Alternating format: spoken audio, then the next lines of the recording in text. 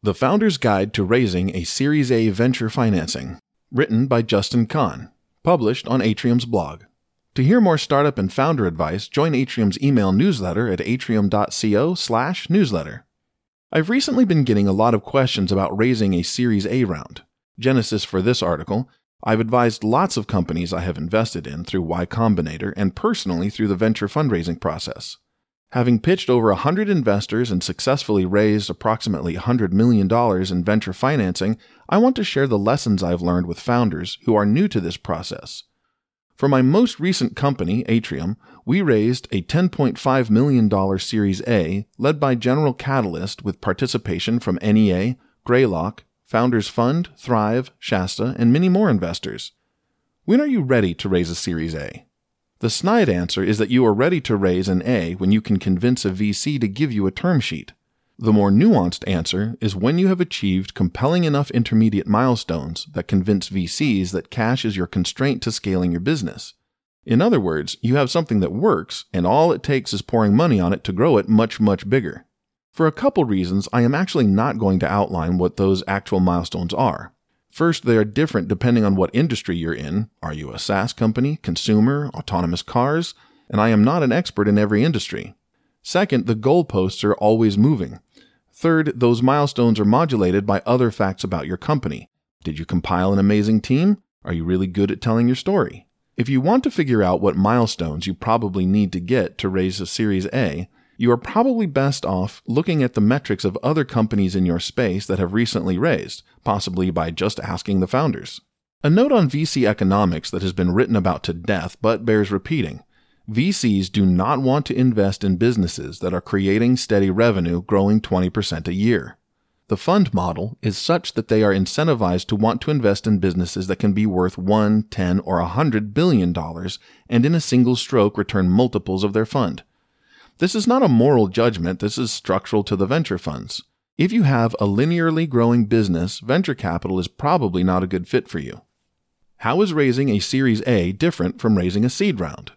The process for raising money in a seed round and an A round may seem superficially similar, but there are significant differences that are worth highlighting.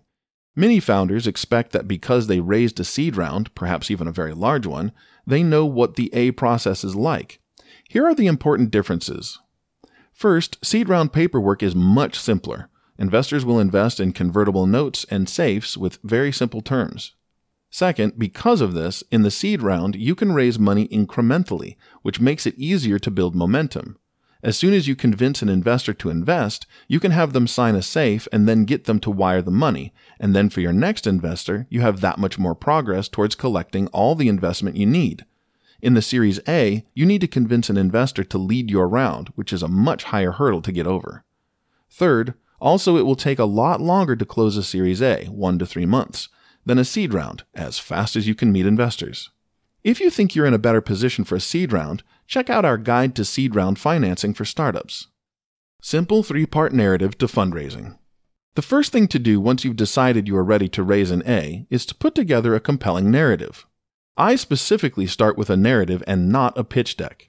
I firmly believe that investors invest in, and employees join, and journalists write about, compelling stories, and your pitch deck is really just a vehicle for telling the story you want to tell.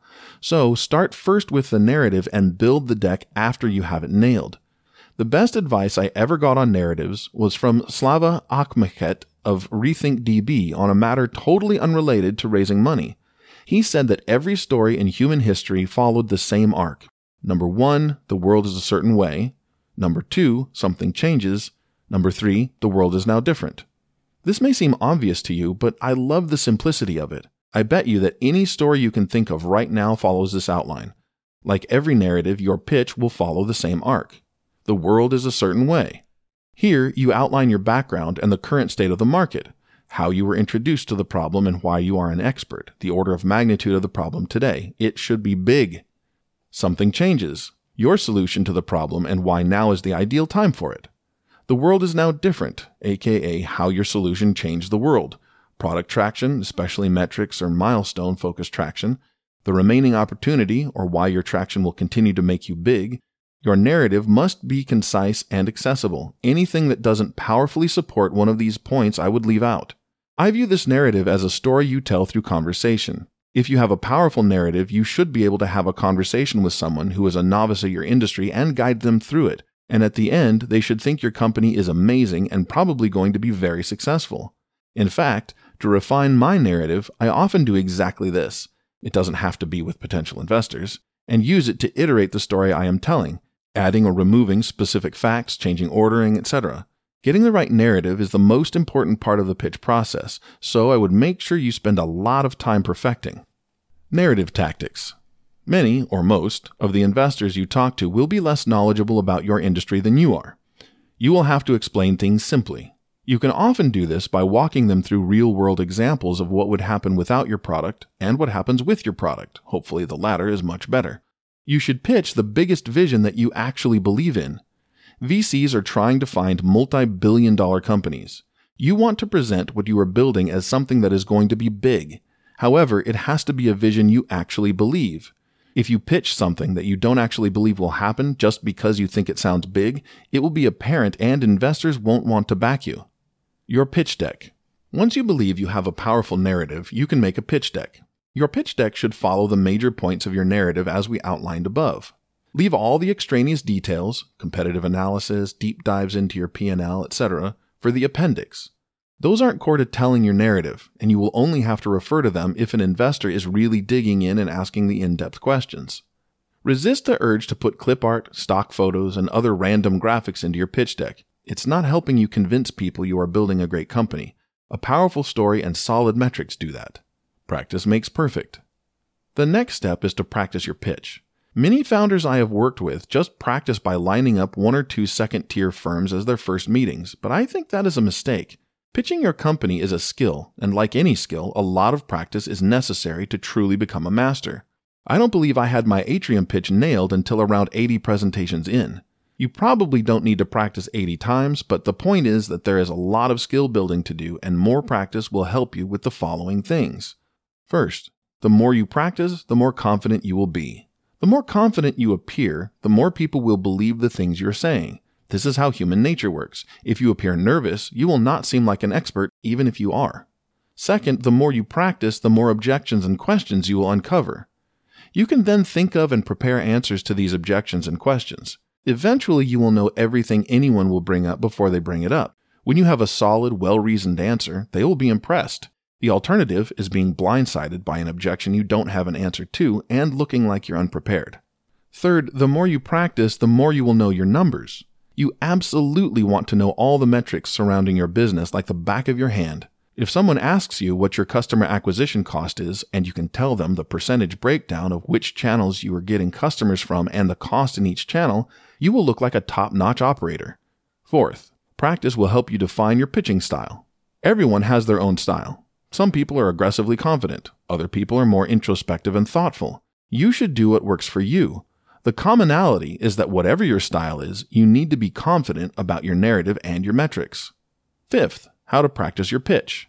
I don't think you have to practice with potential investors. You can practice it with your friends who are founders, potential angels who might want to participate in a Series A round but are low risk because they aren't likely to lead, or even just potential employees or partners in the industry. The point is to get reps. Sixth, setting up investor meetings. The next step is to make a list of potential VC investors. I go into detail on this on our guide to the investor communications process. Founders are divided on this, but my opinion is that most founders should go wider and talk to 10 to 20 partners. Some people think you should talk to only the few best investors in your space. My reasoning is that 1, you can use the people you want to raise from least as additional practice. And 2, having a bad or neutral option is better than having no option, and the way to maximize the chance of that is by increasing your funnel. In order to generate your list, make a list of specific partners of VC firms by looking at the industry they invest in. You want people who invest in your industry. Figure out who you can get warm intros from. Usually you can get these warm intros from your existing investors, advisors, accelerator, or friends who are in the industry. Don't go to your existing investors and just ask, "Do you know any investors?" Yes, they do know investors, but keeping a mapping of every investor out there to every industry is impossible, so they are unlikely to know off the top of their heads who they should intro you to. It is far easier to go with a prepared list of identified targets and see who your investor can help with an intro to. Once you have a list of investors and contacts who can give you a warm intro to each, you are ready to start the fundraising process. The Series A fundraising process. The fundraising process is as follows. 1. Set up initial meetings with individual VC partners. 2. If you are successful at exciting those individuals, they schedule a meeting with multiple partners of theirs. 3. If you are successful at convincing those partners that you are a great opportunity, they schedule a meeting with the whole partnership. 4. You come in during a partner meeting for an hour and pitch the full partnership. 5. If you successfully convince the partnership, they give you a term sheet. 6. You negotiate, choose a partner, and sign the term sheet. 7. Diligence ensues. 8. Money is introduced to bank account. 9. We will review these steps in detail. Number 1. Setting up initial meetings.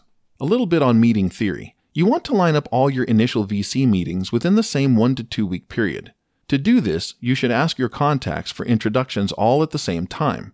The goal here is to keep all your potential investors at the same point in the process as much as possible. This is so that if you do get a term sheet from one investor, you can use it as leverage with your other potential investors to get more term sheets. The idea here is to create as much of a market for equity in your company as possible, and the best way to create a market is to always have as many potential buyers around at the same time. Lots of founders make a mistake here and meet the VCs linearly, because they don't take a systematic approach to fundraising. This is a problem for 2 reasons.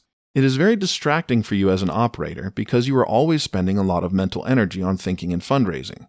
If you do get a term sheet from one investor, it is hard to parlay into other term sheets because you won't have other investors on the verge of wanting to invest in you. Also, when you have one term sheet, you will be tempted to accept it and your leverage to negotiate will be much lower. Now, because VCs are often on vacation or attending conferences, another form of pseudo-work vacation, it can be hard to schedule all of them for the same time.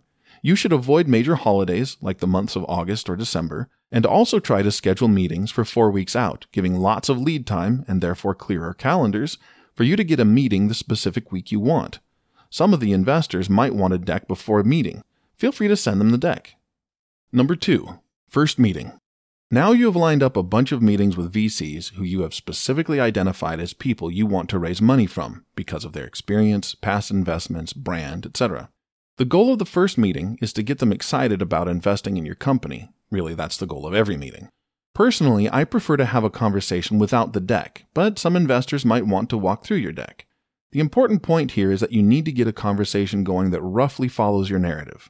This is where all the time you spent practicing will pay dividends. If they interrupt you with questions and their own thoughts on how you should build your business, that is good.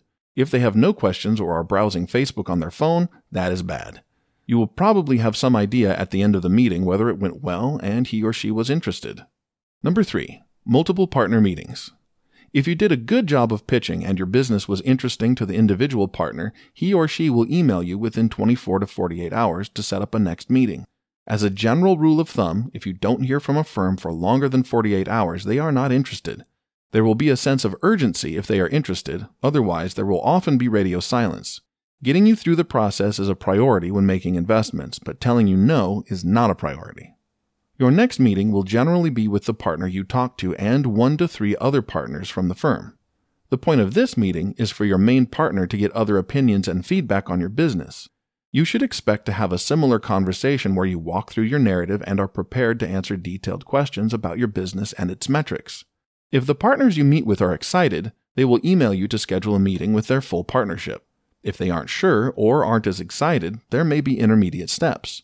Often they will want to schedule additional meetings with several partners or industry experts who are close to the firm. This is often where deals peter out and lose momentum. Number 4. Full partner meeting. The partner meeting is the final step to getting a term sheet from a VC. Usually this will happen on a Monday when most firms have their day of partner meetings. You come in, set up your deck on the projector, and then get an hour to walk the partnership through your narrative and deck. They will interrupt with questions. Like all VC meetings, if they aren't asking questions, that is a sign of disinterest. After an hour, you leave. I've personally never understood why firms don't allocate more than an hour, as often they seem to still have more questions at the end of the meetings, but that's how it works. It is simple to prepare for your partner meeting. You should schedule a meeting with the partner who is championing your deal, walk him through your deck, and specifically ask what objections his partners are going to bring up and what their biggest concerns are. Then go home and make sure you have 100% rock-solid answers to those questions and objections. And make sure your narrative encompasses the vision that they are excited about. If their vision is too far afield of what you're building, perhaps that is a sign they aren't the right fit. The partner meeting itself can be very intimidating. After all, here are a bunch of people who have funded multi-billion-dollar companies, have way more experience investing than you do, and are probably worth a lot more money than you are. Relax and trust your narrative and mastery of your own business to speak for itself. Number 5. Term sheet. If you do well during the partner meeting, you will get an email or call or text from your sponsoring partner asking to talk soon. By this time, you probably know what no text means.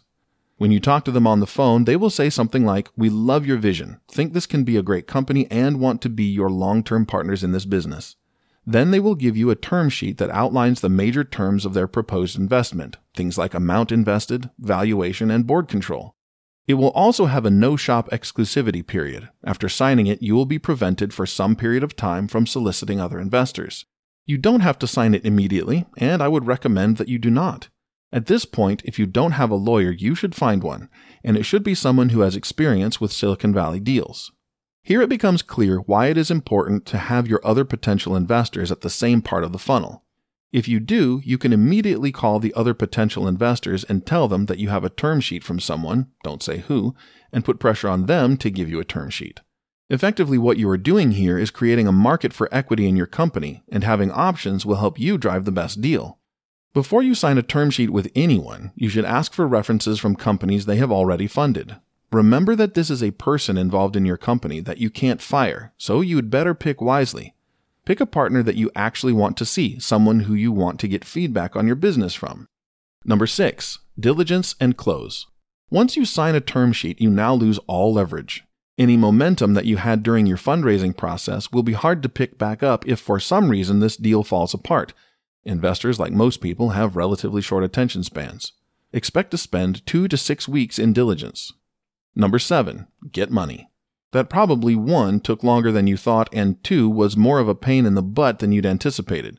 Remember that when you are spending the money. You probably want to make sure the next time you go out to fundraise, if ever, you have as much leverage as possible, i.e. your business is doing awesome. If you are spending the money on something that doesn't make your business much better, consider not spending it on that thing. Final notes. Fundraising is not a goal. It is a tool for building your business. You should use that tool when you need capital to grow your business.